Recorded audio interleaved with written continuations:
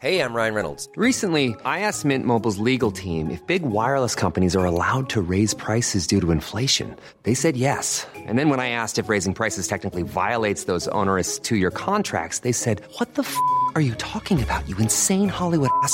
So to recap, we're cutting the price of Mint Unlimited from $30 a month to just $15 a month. Give it a try at mintmobile.com/switch. $45 up front for 3 months plus taxes and fees. Promo rate for new customers for limited time. Unlimited more than 40 gigabytes per month. Slows full terms at mintmobile.com. Hiring for your small business? If you're not looking for professionals on LinkedIn, you're looking in the wrong place. That's like looking for your car keys in a fish tank. LinkedIn helps you hire professionals you can't find anywhere else, even those who aren't actively searching for a new job but might be open to the perfect role. In a given month, over 70% of LinkedIn users don't even visit other leading job sites. So start looking in the right place. With LinkedIn, you can hire professionals like a professional. Post your free job on linkedin.com/people today. Hey, before we get the show started, I wanted to let you know we are giving away a bunch of brand new Blackmagic gear. Yeah, cameras, switchers, DaVinci Resolve licenses, a bunch of awesome stuff. So stay tuned to learn how you can enter to win free gear from Blackmagic, and we're going to tell you all about it later on in this episode. Now cue the music. Hey, welcome to the 217th episode of Just Shoot It, a podcast about filmmaking, screenwriting, and directing. This episode is brought to you by patron Joseph Diebenbrock. I'm Matt Enlow. And I'm Warren Kaplan, and today we have Lawson Deming. He is a VFX supervisor, artist. He owns the company Barnstorm VFX that was nominated for 2 Emmys for doing all the visual effects for Man in the High Castle. They also did the incredible opening title sequence for The Good Fight. They've worked on Silicon Valley. They're working on Grey's Anatomy right now, and they do a lot of awesome visual effects. And Lawson went to school with Matt and has worked with me for many years. And so it was really fun to talk to him about not only the VFX industry, but also about common mistakes that people make. For instance, what's the proper way to shoot a phone screen? What's the proper way to shoot a car on green screen? And I think if you have ever thought of doing any VFX in your work, or if you're interested in VFX specifically, this is a must-listen-to episode. I honestly think that just how to shoot a phone so that the screen can be replaced on its own is worth its weight in however much we're charging for people to listen to this podcast. No doubt. Yeah. To me, I think Lawson is the perfect example of a artist and craftsperson who understands the processes and the artistry behind what he's attempting to do so well that it elevates his game so clearly. Yeah, he's one of the smartest, most technical filmmakers I've ever met, and his work and success in the field is pretty obviously earned. Yeah. Before we talk to Lawson, I just want to remind people real quick that we have a Patreon page, patreon.com/justshootitpod. It's a place where you can go and throw a couple bucks to us. If you feel like you're getting something out of this podcast, perhaps you made your first feature film and you used a lot of ideas that you heard on this podcast, and now you are getting a studio film and you have become a billionaire. Or maybe that's just in your future and you are listening to this to get ready for that next big project. The Patreon is just a simple way for you to support the show. There's a lot of hidden costs. Just like in VFX, there's a lot of hidden costs to making this show. And we're happy to do it. We're always going to keep the show for free because we want the message and the ideas that we're teaching to people to be available to literally anyone who can download a podcast. But also, that doesn't mean that it's free for us to make. Yeah. So a little help goes a long way. And if you join at the $10 level, even if it's just for 1 month, we will mail you a Just Shoot It hat and finally some stickers, because we've got some more stickers. And you can wear it and you will look very cool, because everyone that wears a podcast hat is cool. That's what I learned in nerd school. That is something that's cool. Also, we have Just Shoot It t-shirts. How would you find them? If you go to our website, we have TeePublic print-on-demand t-shirts available. And if you are a patron, we are going to get you a discount code to save a couple bucks on a t-shirt in case you want to buy one.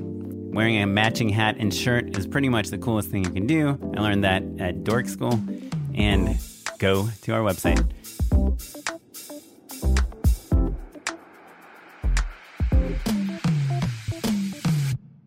Okay, we are here with Lawson Deming, the co-founder / co-owner / VFX genius at Barnstorm VFX. Thanks for joining us. Hey, thanks for having me. Lawson and I were on the same dormitory, yeah. like freshman year. Were you in the production program? Yes, I was production. I did all that silly stuff that we do in production, going after equipment for student films that you couldn't get because a grad student had lost it or broken it. But isn't most of what you learn in production at USC just how to tell people that they're doing it the wrong way and how you should be doing it? Yeah, there's a really good course on asking your parents for money, which I should have taken. I wish I had. I also have known Lawson for a really long time. When I met you, I'm pretty sure you were in the lighting department, maybe gaffing, actually on a music video that Mickey Finnegan directed. We just had him on the podcast very recently for Keek to Sneak from Matt's home area, sure, Northern California. Represent. I remember those Keek to Sneak videos. Yeah, and I believe we got into an argument about whether a cropped sensor affected the depth of field. And I believed that I don't even remember which side I was on, but I do believe I was on the correct side. I feel like I know, Oren, who you were as a young man better now. Yeah, there is this idea that the longer lens you use, the shallower the depth of field is. And so we talked about cropped sensors because on a cropped sensor, the lens is effectively longer, right? A 50 millimeter lens is now a 75 or 85, depending on the crop factor. Yes, it's all relative, but I could probably do like a 4-hour podcast just talking about the experiences that I've dealt with sensors in the past month. Oh, wow. Oh, interesting. There are so many shows. I mean, again, I don't want to go off on a tangent, but it really is a nightmare now, actually, because it used to be for a period of time, you could at least reliably know what the size of a film back was. Oh, interesting. Right. Which is important. It's important to understand what the focal length of a lens is, because the focal length is relative to the sensor size in terms of what actual field of view you're seeing. The amount of degrees of left to right field of view you're seeing. And there's so many different sensor sizes, and there's so many different crops on those sensors now. So it's like, are you using an open gate? Are you using a crop? Are you 8K? Are you 6K? Are you 4K? 3K? Is there a blow up? That does sound like a nightmare. And all of it basically boils down to, because you don't know and because there's no standard for what people are shooting now. There's no standard anymore. It makes it harder for you to reliably trick the eye, basically, right?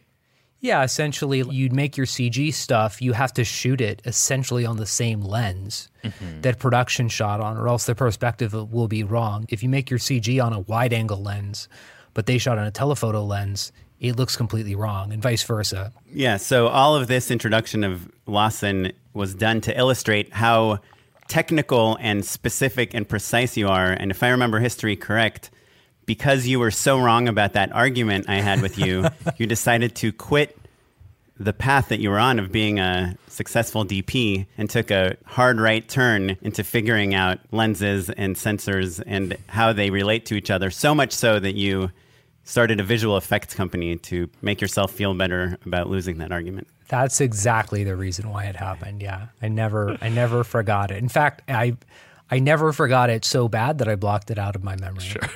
Well, and just to finish painting the picture, Lawson, not only are you the founder of the studio Barnstorm Effects, which has been nominated for many Emmys, and I'm sure will win one very, very soon, and you've done a ton of different television shows that we all know and love, but also, I think interestingly, you're still a card-carrying union member. You're a DP so that you can go shoot your own plates, shoot your own elements, and shoot pieces for title sequences above board, basically, and make those VFX even stronger than trying to cobble things together based off of the elements that people are just handing over to you. Is that true? That you have to be a union member to shoot, let's say, some smoke on a black background that you want to composite into a shot? Yes and no. If, for example, I'm shooting something in a capacity of a plate element for something that Barnstorm Visual Effects, is producing, like let's say a client has done some visual effects work and they need, like you say, they need some smoke. And so Barnstorm Visual Effects gets the equipment and they hire a special effects person with a smoke machine or whatever we need to do to produce smoke. And we rent the equipment, we shoot it. I don't need to be in the union to do that. However, let's say we're on set and we're shooting a scene with a bunch of smoke and explosions and other things like that in it. And at the end of the main portion of the scene, they break off a second unit.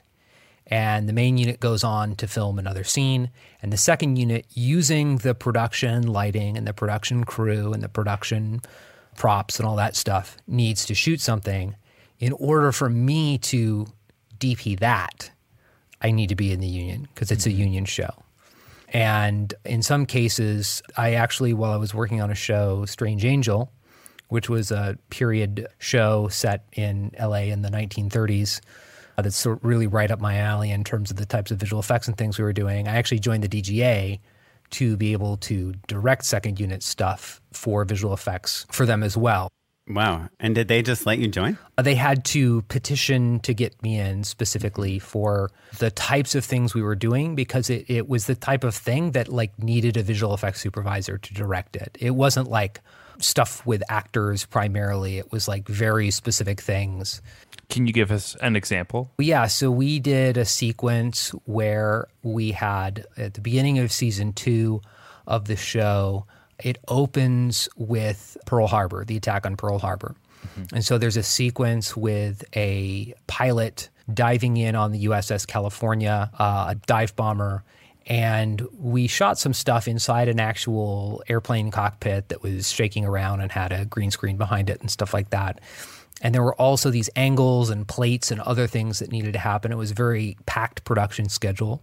And it was just a small element of the shoot. So I directed it essentially as a second unit director. Mm-hmm. And it's just, it's only on screen for a few moments.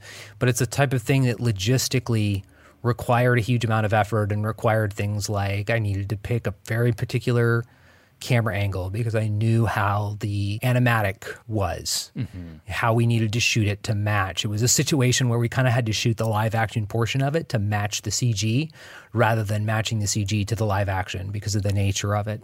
And so it would have been a huge amount of time out of the production schedule for something that just wasn't worth it for them to do, but that also somebody needed to do it with a certain degree of detail and precision, or else it wouldn't have worked at all. In a certain sense, you joined the DGA to save yourself a ton of grief and work. Yeah, exactly. But that is an interesting way in.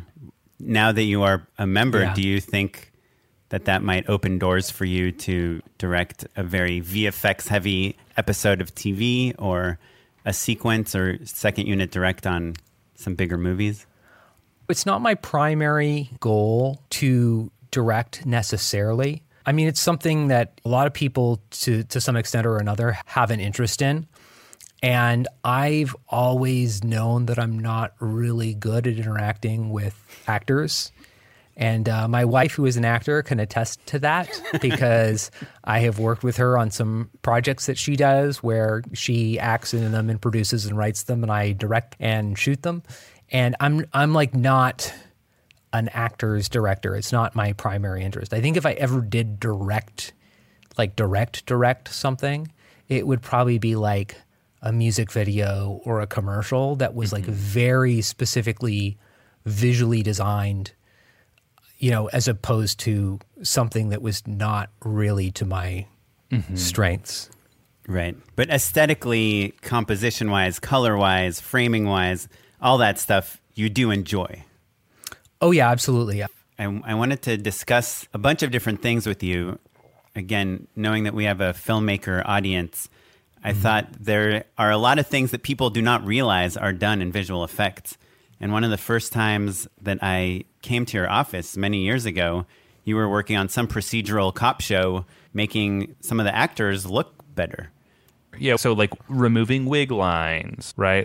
Bringing down shine and gloss. Tell us a little bit more about what are the kind of the standard things you guys are brought into. Right, because today there's almost no shows that don't have VFX on them. And a lot of them, like the ones where you're doing beauty work on the actors, literally have dozens or hundreds of VFX shots on a show that seems like there are no VFX in it. Right. So beauty work is sort of an open secret in the industry.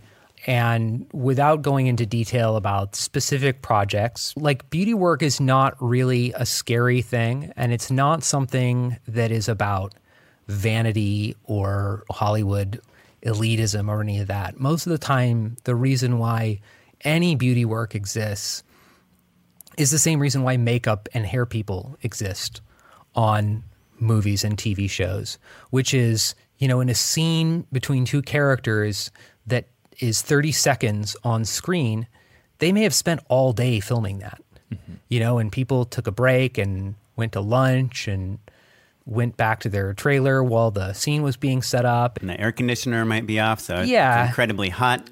Yeah, the thing that should look like it happened over a few seconds has to maintain this continuity over hours or even days sometimes, because they'll go back and reshoot portions of a scene on a different day. And so you end up in these situations where, like, let's say somebody had a breakout or something on a day of filming, but it comes right up against another scene like where a they skin where they breakout, didn't. you mean? Yeah, like a zit or something like that. Now, the reason why they didn't in the previous scene was because the previous scene was shot 5 days earlier, but they played back to back in the show. So it's about things like continuity. Shows now shoot very, very quickly.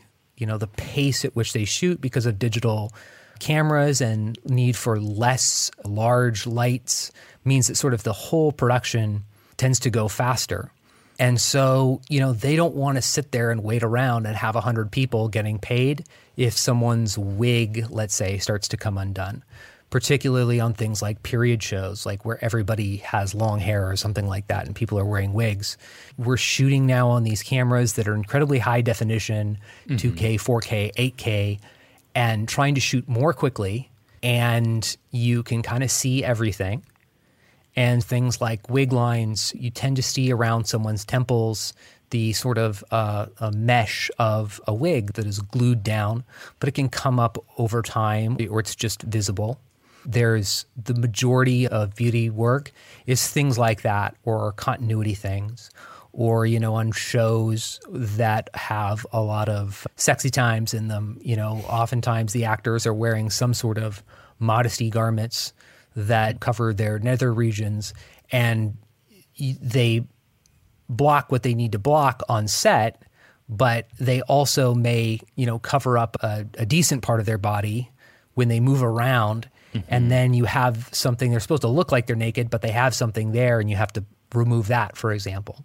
That's how I got into visual effects, is basically just removing clothes from actors in After Effects. That's how I met my wife. Really, seriously? No. But is it true that on Game of Thrones, more than half their VFX budget went to water bottle removal? I cannot comment on that. So I was wondering if I could bring up some really common VFX shots that almost every filmmaker has done on set before, and you can give us a couple notes on what not to do and what to do. Is that cool? Yeah, for sure. Well, we'll start with the most common shot by far. Someone is holding a phone and they want to add what's on the phone in post.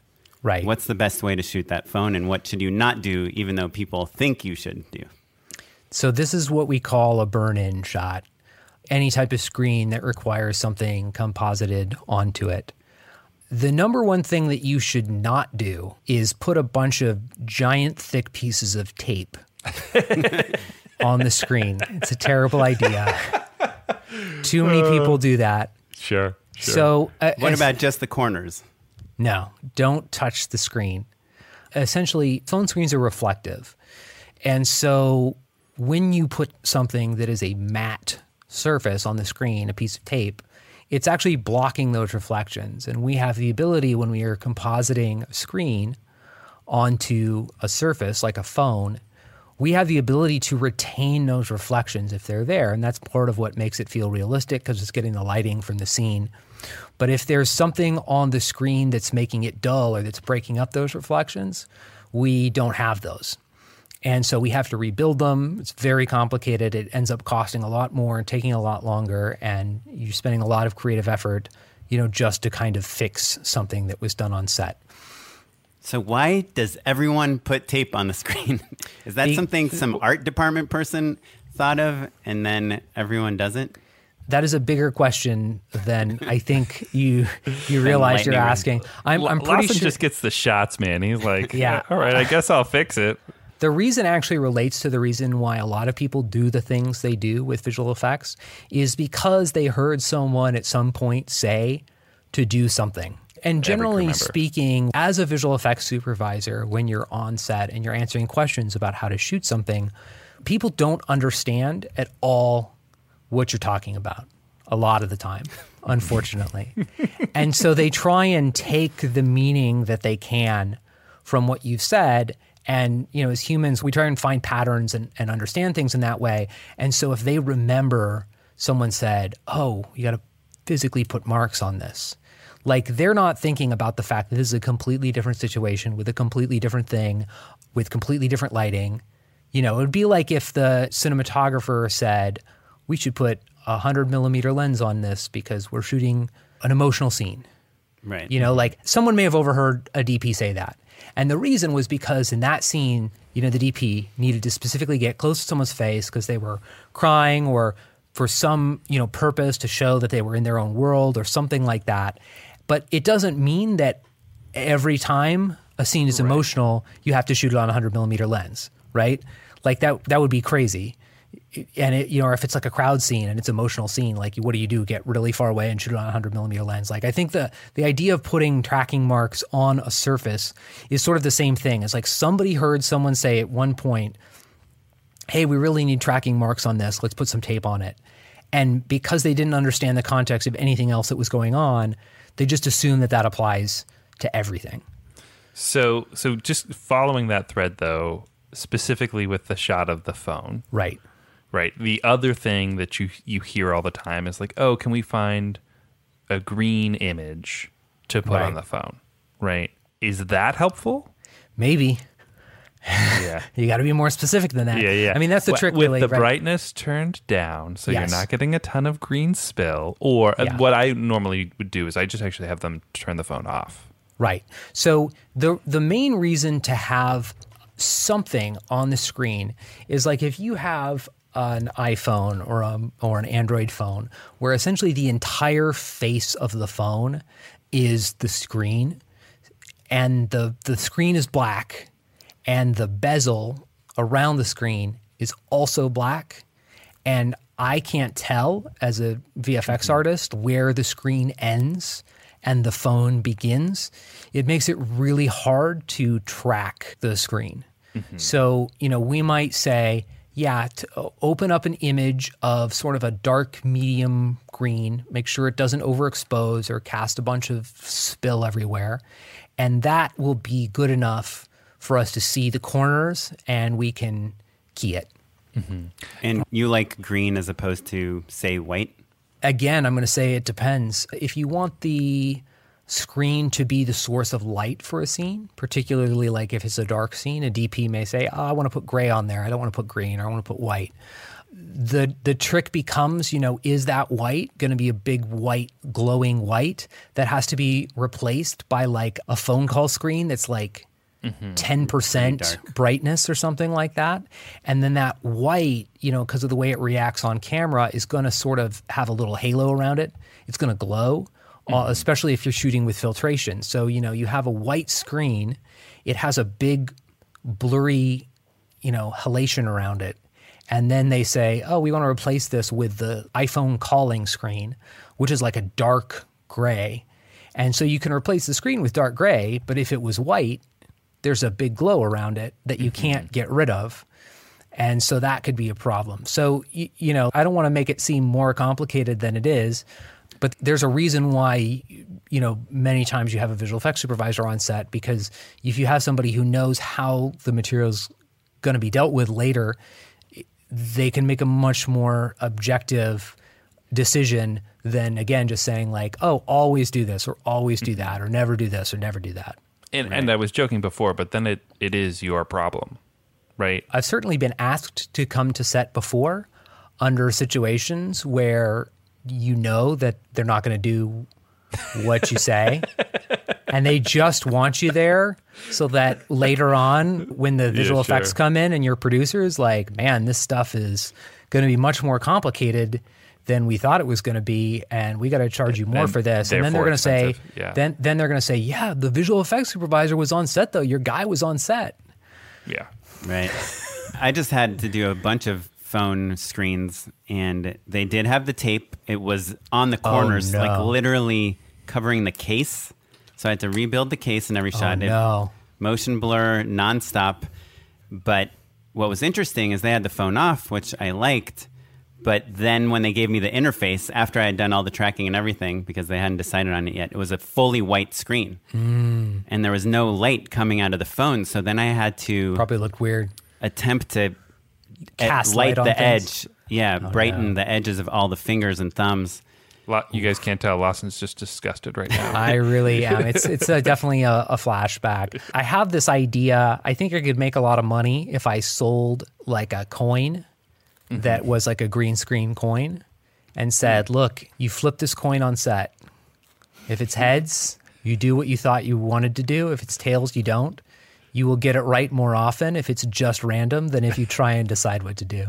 Oren, you're right. This is such a common question that people are constantly dealing with. And I think like especially low budget, oftentimes you realize like, oh shoot, we should have a VFX supervisor, but here we are.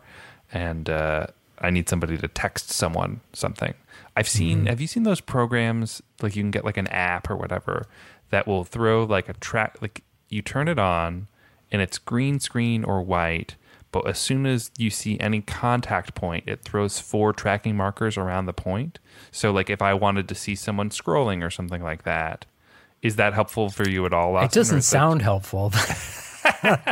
Well, I guess what I'm really asking is, what do you do when you need to watch someone scroll or interact with the phone in some way? Right. Because that's really where things get hairy, tricky, right? Yes.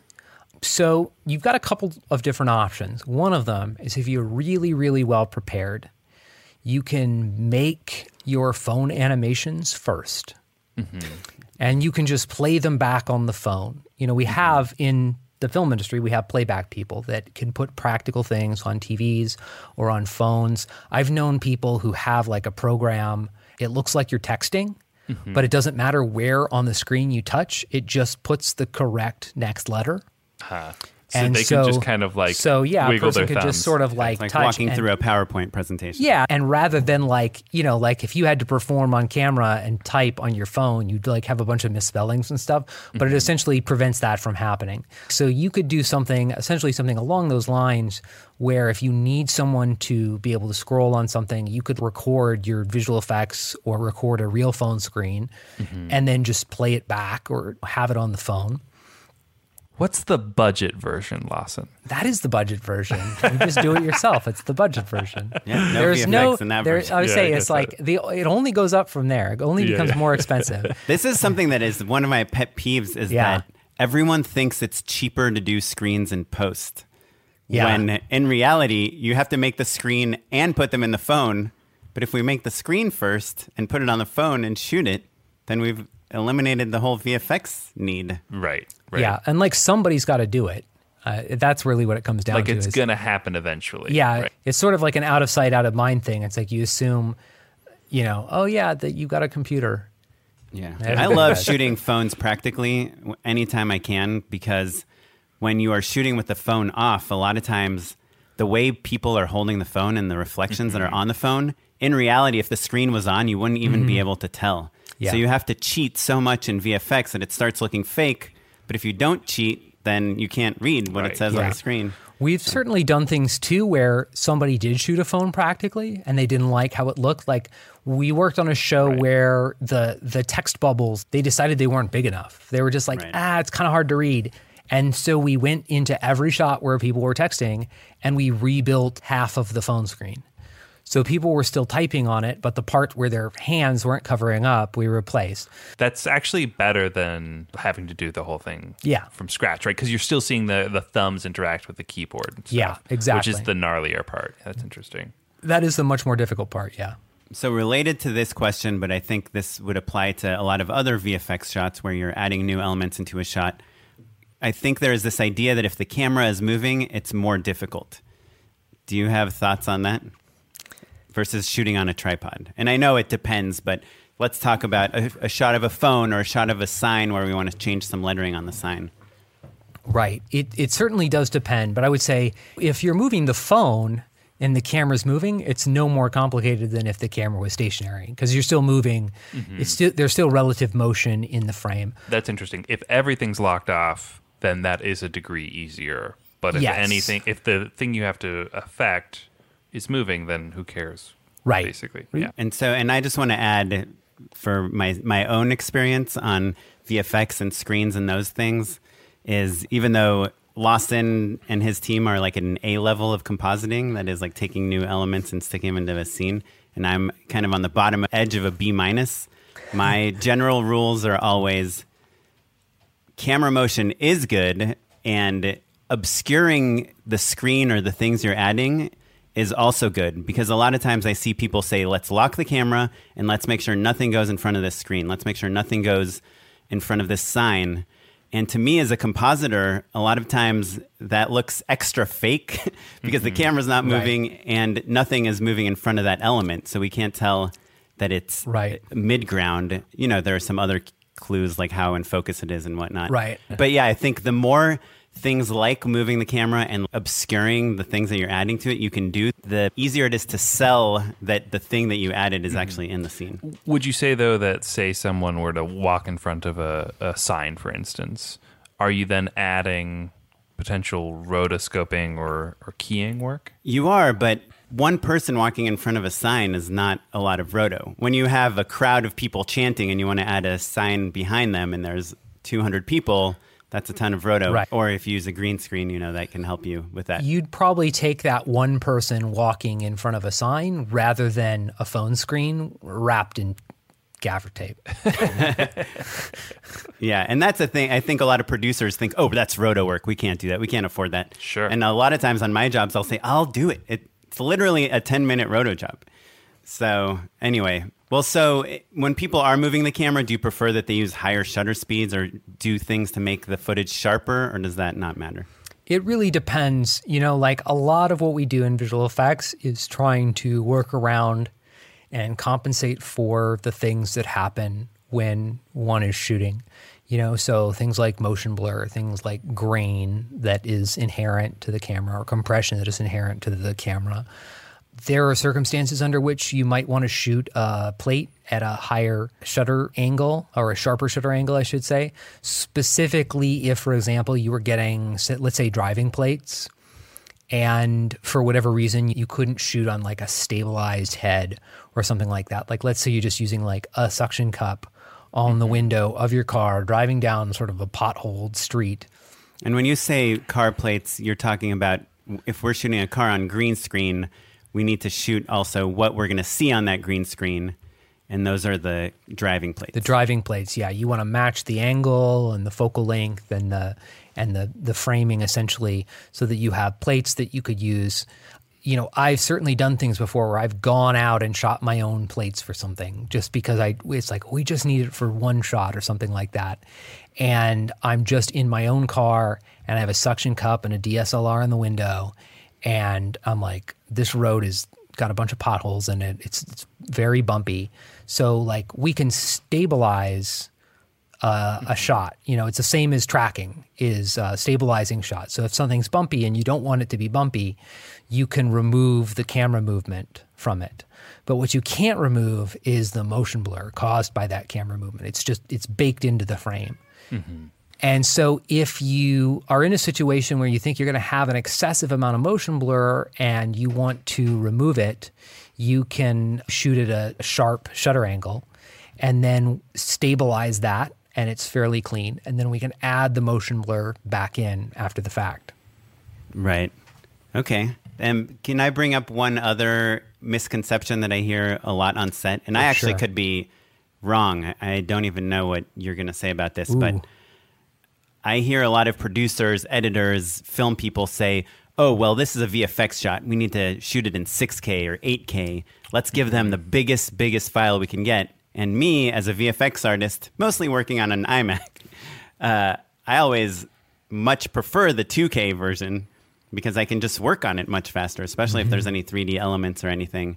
And when people are giving me super high-res files thinking that they're helping me, it's actually hurting me. It's just clogging your system. Yeah. I think what it really comes down to is ask your visual effects artist or visual effects supervisor. If you don't have a visual effects supervisor, ask a visual effects artist, preferably the one who's going to be working on your show, what they want. Never assume that you know what's going to be best. You know, high resolution is a double-edged sword. It can be helpful, especially in a situation that might require some complex tracking or stabilization or additional, actually the opposite of stabilization, adding things like bumpiness to a shot if the visual effects are going to do that. Yeah, like for instance, that plate shot you were just talking about, it's kind of nice to have a little extra resolution because that stabilization is going to essentially crop that image, right? Right. So in the instance of that shot, first of all, yes, the stabilization is going to crop that image. And the second part of it is, let's say I have a scene in a car and I'm shooting, profile into the passenger seat for a driving scene, and one of the shots is on like a 40 millimeter lens that has the driver and the passenger in it. It's kind of an over. And the other shot is like a 70 millimeter lens. It's sort of like a medium close up on the passenger. And then the other shot is like a 100 millimeter lens. It's a close up on the passenger. So what should I shoot my plates at? Right? So generally speaking, with driving plates, you want to shoot your driving plates slightly wider than the widest shoot lens. Them 3 times, Lawson? No, you don't. You can do much better than that. You shoot them on like essentially one step wider than the widest lens that you would be using in the scene. So let's say you shot your driving plates on like a 25 millimeter lens, and then you use those driving plates, and the difference between two focal lengths is essentially the difference between just a blow up. So like if you shot something on a 25 millimeter lens and you wanted it to look like it was shot on a 50 millimeter lens, you just blow it up 200%. So you do the math. It's also based on film back size, but you do the math, which could be very complicated or very simple, depending on whether you shot on the same camera or a different camera. And you say, okay, so this first shot on the 40 millimeter lens, that's like a 1.7x blow up on that thing that I shot on a 25 millimeter lens for the plate. And then for this 70 millimeter lens, you do an enlargement. And then for the 100 millimeter lens, you do an enlargement. If you just shot your back plates on a fairly low resolution and you're blowing them up like 200 or 400%, yeah, they're going to be out of focus because they're outside the window of a car, but they may not hold up. So if you shot those plates at like 4K on a show that was finishing in HD, maybe that's a good thing. The flip side of that is, yeah, if your show is just shooting, super, super high resolution and then, delivering you image sequences that are a terabyte in size or something ridiculous like that, it's going to take your visual effects guys way, way, way longer to work with them if they're working with these super high resolution images than if they were working with something closer to normal. Right. And by the way, Barnstorm VFX, your first reel, way before Man in the High Castle, the car stuff was so incredibly realistic that I was just showing it to everyone. And I did this movie where there's a lot of car stuff, and I wanted to do a couple days on green screen. And everyone said, no, green screen car stuff looks so horrible. And I would always show them the Barnstorm VFX reel. And you told me some really interesting things about shooting cars, which I think, again, a common misconception is you put some actors in the car, you put the green screen behind them, you light the green screen. Of course, you need to minimize bounce because the cars have a lot of reflective parts on them, and it's very easy for parts of the car to disappear when you're keying them. But my instinct, and I think a lot of people's instinct, is have a couple grips or PAs bouncing the car to make it, to add some movement. His head, no. Yeah, I think. Sorry, Matt, go ahead. No. I think, Oren, you're bringing up the exact that the no shade meant, but like the Andrew Kramer sort of like DIY, like let's make something happen in our garage sort of mentality, right? So like, what is the right way to approach something like that, right? But even, I guess I think a lot of our listeners are making that $5,000 short or that $50,000 feature and want I've their done that a ton green of screen car times. shots to look good. Right. Yeah. What's the plate? And maybe they're even buying or borrowing or finding back plates because they can't shoot their own. Yeah. What are the misconceptions between the ways that we've learned it through kind of DIY YouTube tutorials effectively and what kind of elevates the game, right? Because even when you were describing the plates, right, Lawson, you were like, okay, well, if you do the math X, Y, and Z, I've done those plates myself and just eyeballed it. Right.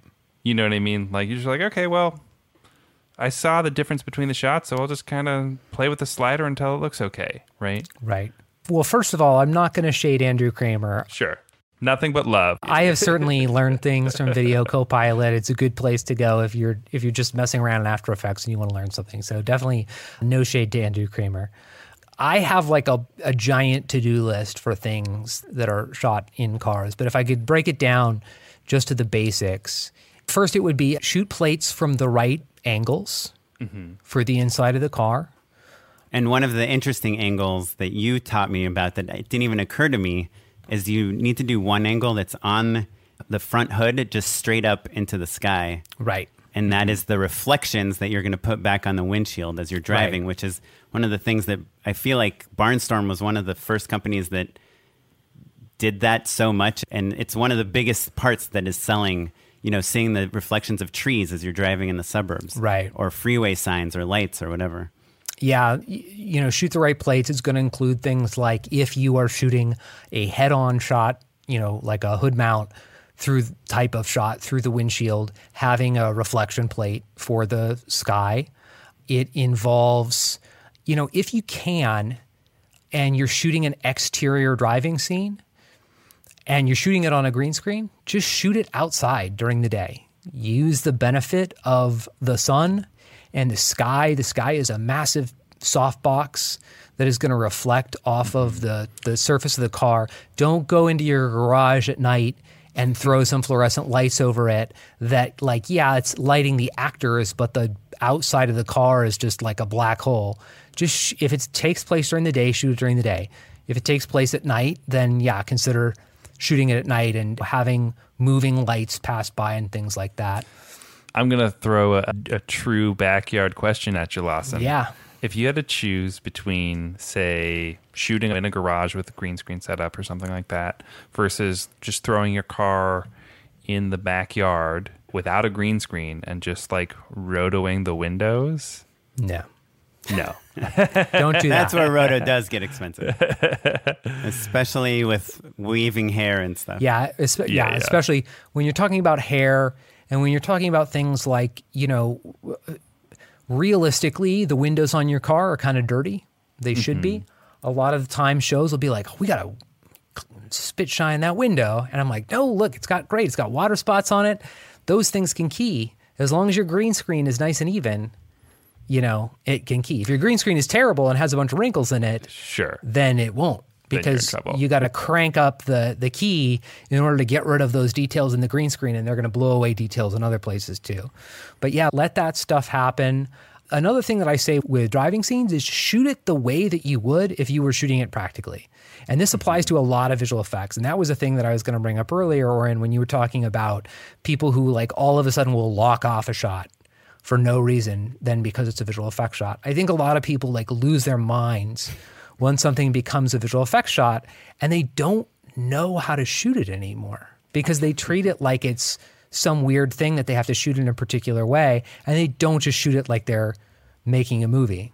No, that's an excellent note. Like if you're shooting a phone, pretend it's on. If you're shooting a monster running towards you, then stand there and run backwards if that's what you would do if there was a monster there. And if you're shooting a car, like don't get like 40 feet away from a car on a 1,000mm lens, like, because how would you Unless shoot it's that? flying through the air. Like if you were actually driving with a car, if you were just shooting like a process trailer with a car, you can't really be more than a few feet away from the car. So those lenses are going to physically be in a certain place. If you want it to feel like a real shot, shoot it the way you shoot a real shot. Right. And you're dealing in the world of subliminal signals, right? Like that. Right. People oftentimes can't really put their finger on why something feels fake. But I think there's something really tangible about thinking through like, oh, if I were shooting this shot and the car was actually moving, I'd be hit by oncoming traffic if we were this far out. You know, like there's something subliminal, like I understand distance and perspective enough to know that this feels magical in a way that's dumb. I will say you can get any car shot with a drone.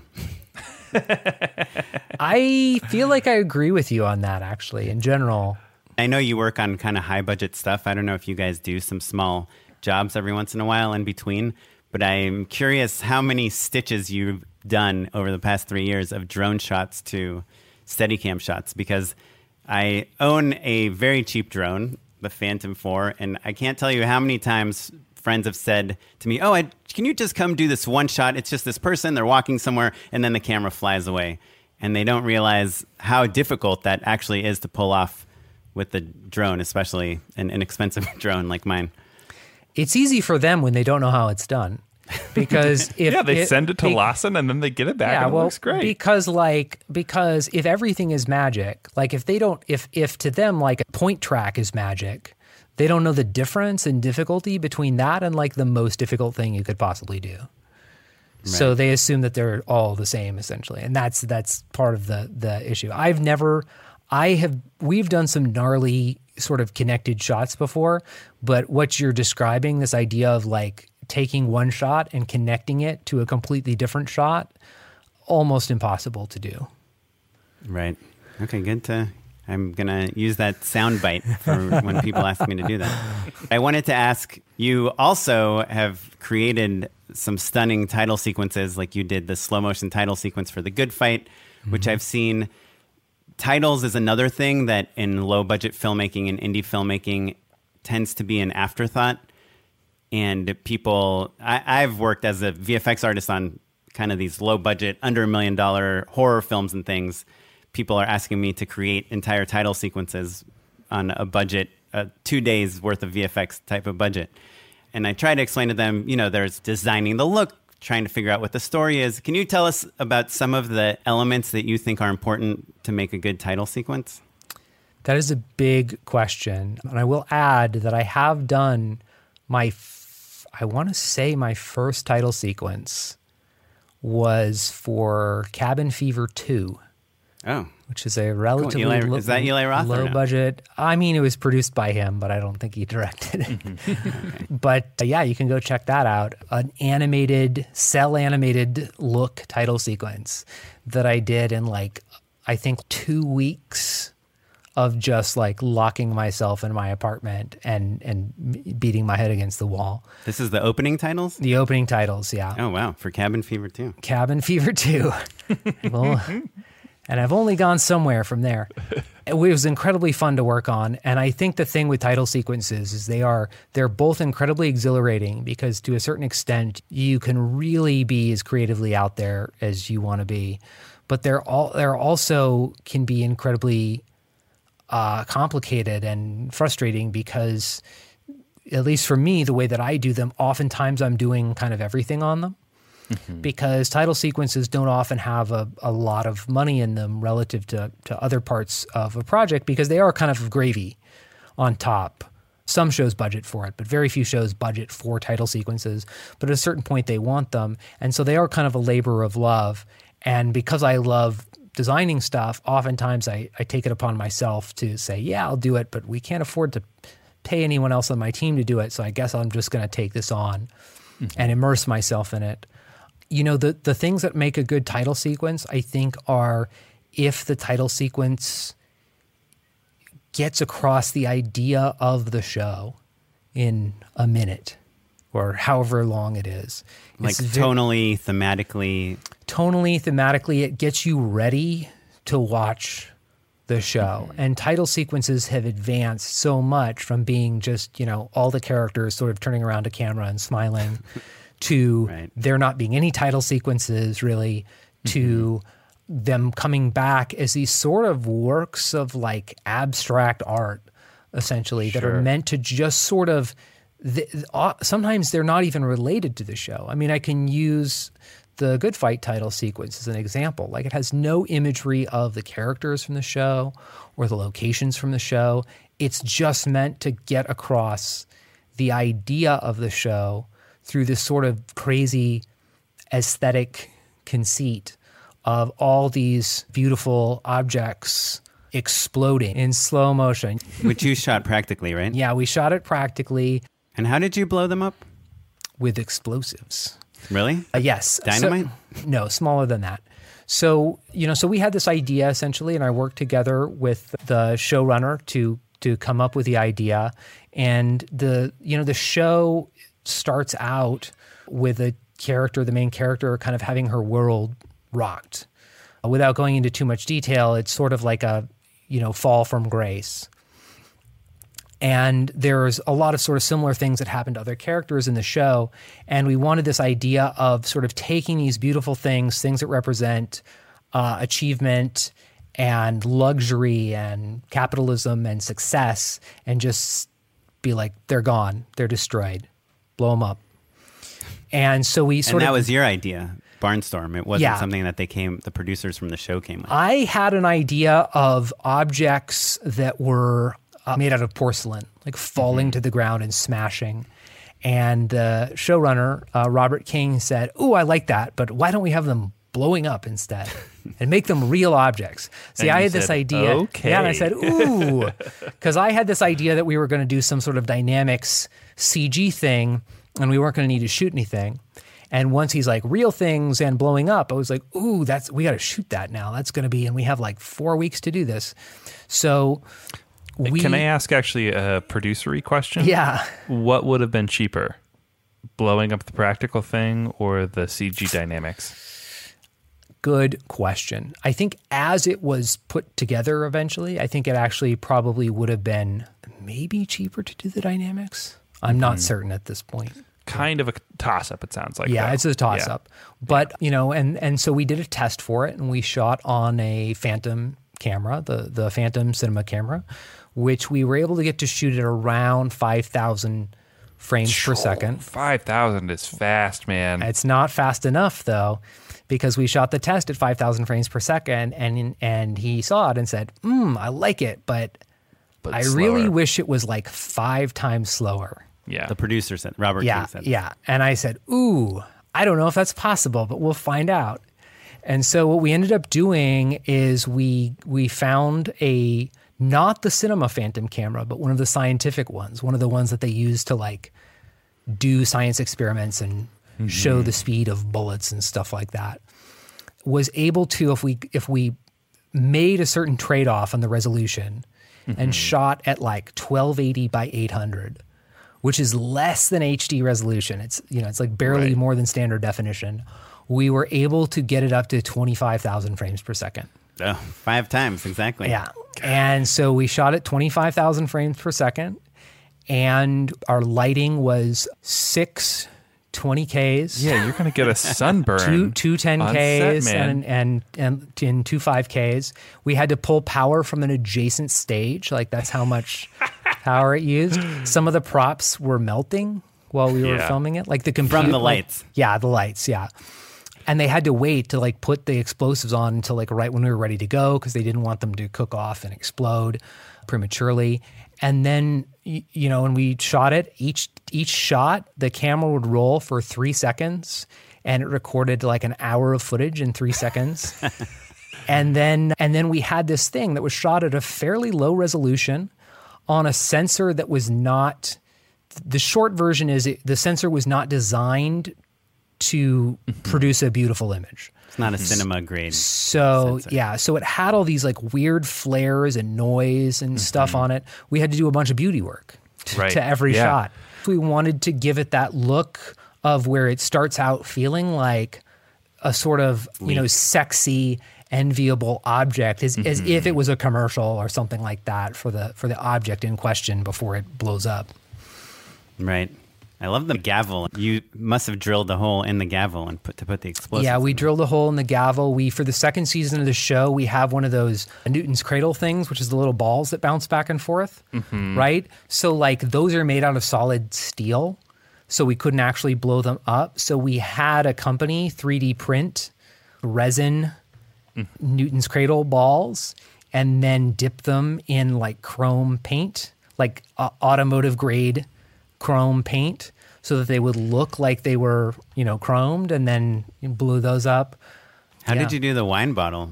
Was the explosive in it or right behind it? I believe the explosive was right behind it for the wine bottle. It really didn't take much to. The other thing that Robert wanted in general was he didn't want the explosion to take over the shot. Mm-hmm. He didn't want a bunch of smoke and fire and stuff like that. Yeah, you want to see the object. Exactly. Yeah, you want to see all the pieces. And so we had to be very careful, and our special effects guy kept on being he's used to blowing stuff up at real speeds and just blowing the shit out of stuff, right? Right. So we were no. He's putting gasoline, he's building fireballs into something. Yeah, and so at a certain point he's like, I can't use charges that are any smaller than the ones that I'm using because I just don't have them. It was they just need to be just big enough to crack it so that it will explode on its own, not bigger than that, because we don't want to see a bunch of fire and stuff like that. In some cases, you see a little bit of fire and a little bit of smoke, but we like painting smoke and stuff out of the shots. How many desks and TVs did you blow up? We blew up 3 of everything. Yeah, so there was 3 TVs. And the desks, I think we had 3 of them, maybe 2 of them. We built those desks based on actual props that the show had out of balsa wood. So they were physically built at a full scale to match real objects. So good, man. So and cool. And did you, because the objects are different sizes, like a phone compared to a desk, for instance, did you shoot them all on the same lens or different lenses? We shot them at different lenses, different distances. There were also, issues with so if you're really close on an object like a phone, if a piece of that phone moves 1 foot, and the frame is on that phone, that 1 foot of distance is completely out of frame, right? Mm-hmm. Whereas with a desk, if you're, 20 feet away from it and a piece of that desk moves 1 foot, it's 10% of the frame. Right. And so the explosion radius has a lot to do with your framing. Exactly, because your lens is a field of view. It's an angle, 20 degrees or 10 degrees or 30 degrees or however wide, you're seeing an angle of view. And we were shooting on this camera that was barely good enough for HD. Super low resolution. Super low resolution. Frame it with a lot lot of extra headroom. Exactly. So we were how wide? How wide do we frame it? Do we frame it wider in case it explodes to catch all of the debris direction? Yeah. Or we didn't know what, and because we were doing 3 of everything, and none of us had ever done this before, and really it's completely unpredictable. How do you know what's going to happen? Yeah, even after you test it, you don't know what's going to happen. Yeah. It's not going to be consistent from gavel to gavel. We would do it and we'd be maybe we should widen out a few degrees on this or reframe it a little bit like that, because again, we didn't want to widen out too much, but we didn't want to blow up too much either. So in a lot of cases too, we would be tighter than we would normally be, and we would be centered on something, and then we would, in post, we would shift it to one side of the frame, and then even as it was exploding, the bits would never get far enough away that they would fall out of the frame. Mm-hmm. Right. For our listeners, I've endorsed this website before, but it was many years ago, and if you are at all interested in title design, especially opening titles, there's this website, Art of the Title, which just has breakdowns and keyframes from all the best title sequences in the world. Except for my title sequences. I don't think they're on there. I know you are definitely not a person that needs any advice from me, but if I were you, and it's probably something you're already doing, I would work on my crowd VFX reel right now. And start sending it to every studio, because one thing we have heard is a lot of people that had big crowd scenes ready to shoot are no longer are anticipating that they won't be able to do that for quite a long time. Yeah. 500 extras, for instance, in one spot. I'm sure you've already thought about this, but I would think that if a VFX house said, hey, by the way, here's how we can do crowd shots, and here's how you can rethink your creative for this commercial, for this movie, for this show, to shoot it so it's easy to add a crowd in. We are the people that will guide you through that process? We actually are working on 2 sports projects right now that have a significant amount of digital crowd work in them. So we're making that real right now as we speak. Oh, very cool. Yeah, I might need to hire you to add some friends into my house because my wife and daughter are not cutting it anymore. Oh, no. Just kidding. Last question, just for our listeners. If we have a listener that is new to film, new to VFX, wants to learn some software, what is one program that you would recommend someone would learn if they're trying to do all their own VFX? And what is one program you would recommend someone to learn if they're trying to get a VFX job at a big house like yours? Is it Houdini, Cinema 4D, Maya? What's the thing that you would love to have more people that what do you want to see on a resume? Yeah, well, I'll tell you, if when I was first learning, self-teaching myself visual effects, and particularly CG, I was teaching myself 3D, if Blender had been around at the time, that's a great option. We've actually used it professionally, and we still do for some of our modeling and texturing work. It is a 3D program, first and foremost, but it also has tools for 3D sculpting, for editing, for compositing, and it's an open source software that is free, essentially. So Blender is a great program, particularly if you're interested in 3D CG stuff. Like, you don't need to go out there and buy Maya right out of the gate. That, Maya is sort of the industry standard program, but you can learn a lot with Blender, and it also has a lot of great tutorials, and it's a great community of people who will just tell you how to help you do stuff. You can just post in a message board, and that's really the number one thing, because a lot of these programs that we use are very complicated and they require a lot of work to figure out. But if you have the resources of tutorials or people who are helping you do it, it makes it a lot easier to do. So yeah, if you're just starting out, I would say look up Blender. That you've got nothing to lose.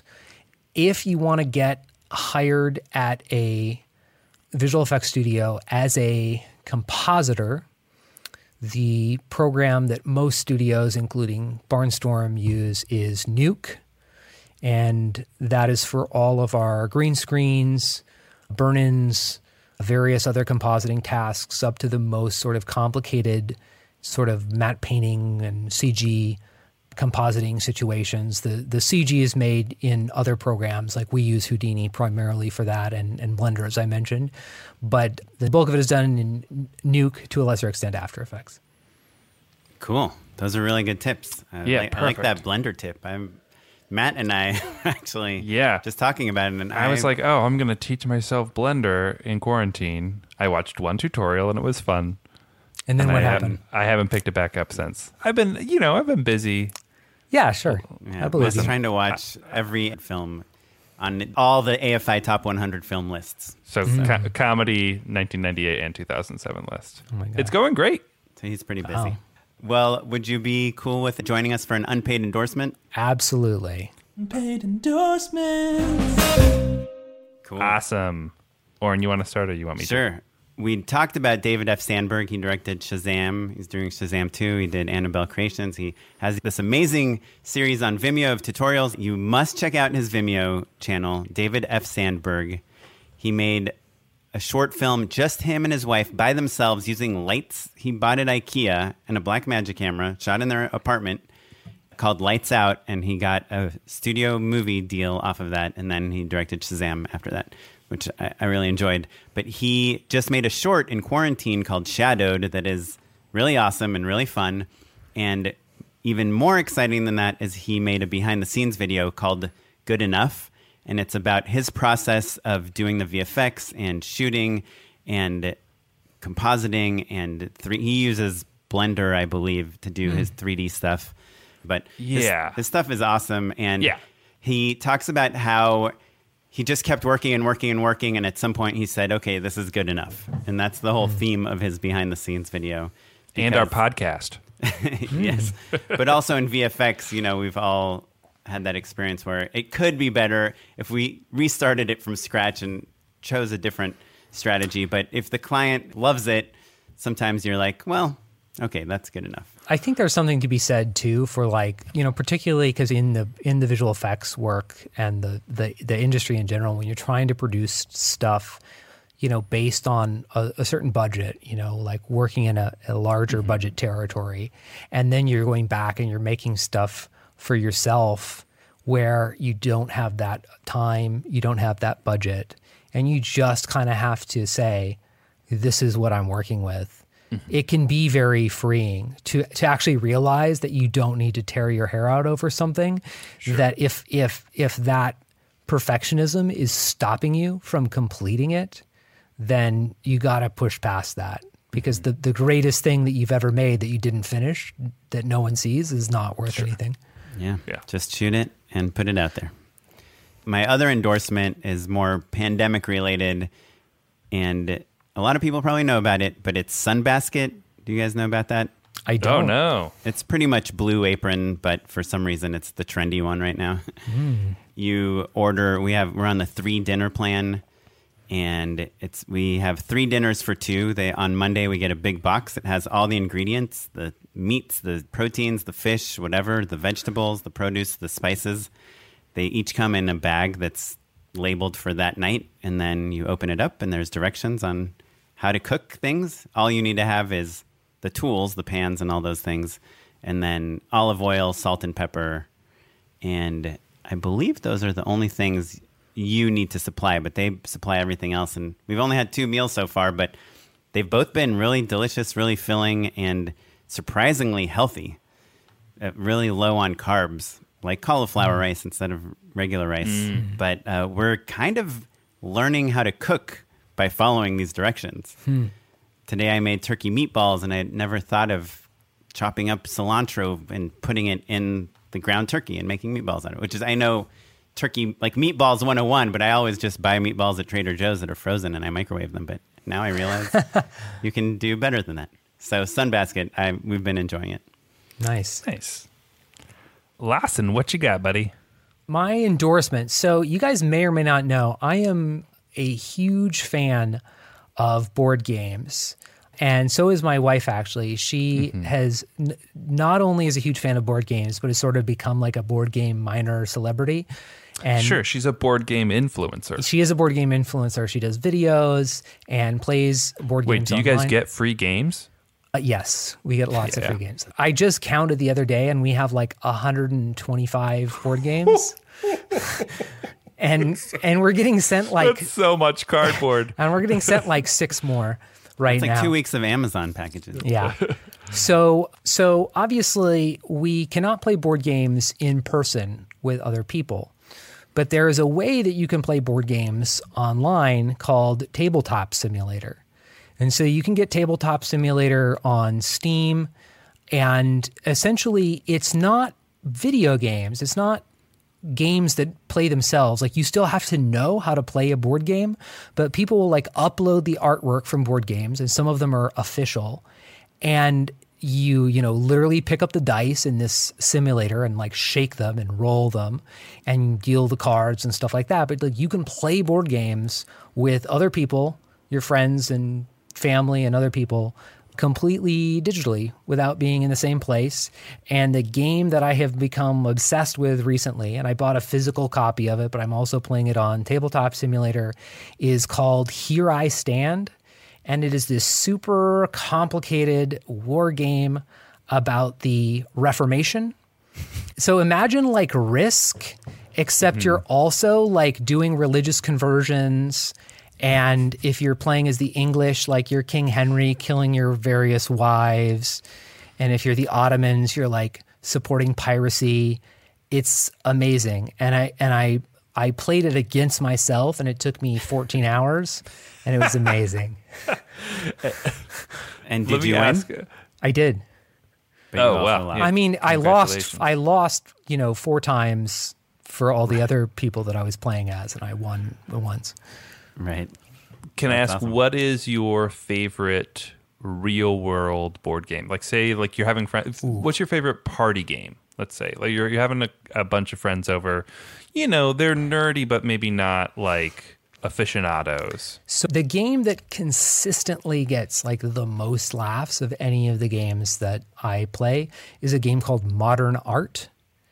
It's a game about being like art dealers. It's called Modern Art. Yeah. Modern Art. Yeah, it's a blast. Awesome. Well, my endorsement is the album Pure Gold by Harry Belafonte. We got a record player, like a year ago, and I was really anti-vinyl for a long time because it is. Well, the fact that you have a policy about it. I was going to say, like, that's the funny thing. It's like, I'm ambivalent about vinyl. No. Yeah, I was just like, to me, it was like, oh boy, like all these people pretending like they can hear the difference, even though they've got the same shitty pair of speakers and like collector culture and all. There's a lot of stuff to be annoyed by with vinyl, right? But the thing that I realized was really fun about it is just the intention of deciding to listen to an entire album or just even thinking about what you're going to listen to and being like, hey, I'm in the mood to put this on has been really, really fun. And, we have like a handful of records and they're all very weird or quirky or very moody. Do you know what I mean? It's not like I'm working out to Harry Belafonte all the time, which is exactly my point, actually. It's so fun to just be like, all right, like I'm in a terrible mood. I'm going to put on these like kind of calypso dance hall tracks for an entire record. Do you know what I mean? You're not skipping tracks. I'm not skipping. Yeah. I don't even know how. My record player is very simply, there's an on and an off. And that's the whole thing. So you're listening to the entire record unless you're just stopping.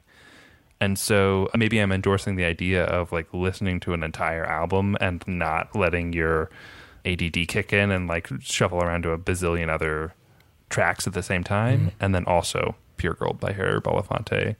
Every single track is great and will pull you out of the doldrums. Would you say every track is pure gold? It's true. I hear Fiona Apple's new album everyone is dying for too. Yeah, people love it. Well, if you want to find out more about Lawson, I'm assuming Barnstorm VFX, and you also have your own Instagram handle, correct? I do. It's Fine Art Films. Where can listeners learn more about you, Lawson? You can go to barnstormvfx.com. BARNSTORMVFX.com. You can find our reel on Vimeo. You can find it on our webpage. And yeah, definitely the website is a good place to start, especially if you're interested in the industry and may want to get a job as a visual effects artist. Or if you need to hire an awesome company. That is true. And you have a ton of money. Ton of money definitely is a plus, but we will not ignore you if you don't have money. But just be upfront about it. Yeah. Well, if you want to find out more about what we talked about in this episode, you can go to justshootitpod.com where we have all the show notes. You can follow the podcast across all social media at justshootitpod. I'm on Instagram, and I've been tweeting a lot too lately with a lot of VFX people, actually. I'm at OKaplan at both places. And I'm at Mr. Matt Enlow. Our webmaster is Ewan Williams, and you're listening to The Artist Jazar, provided by the Free Music Archive. Thanks, everyone. Thanks. Bye. Bye.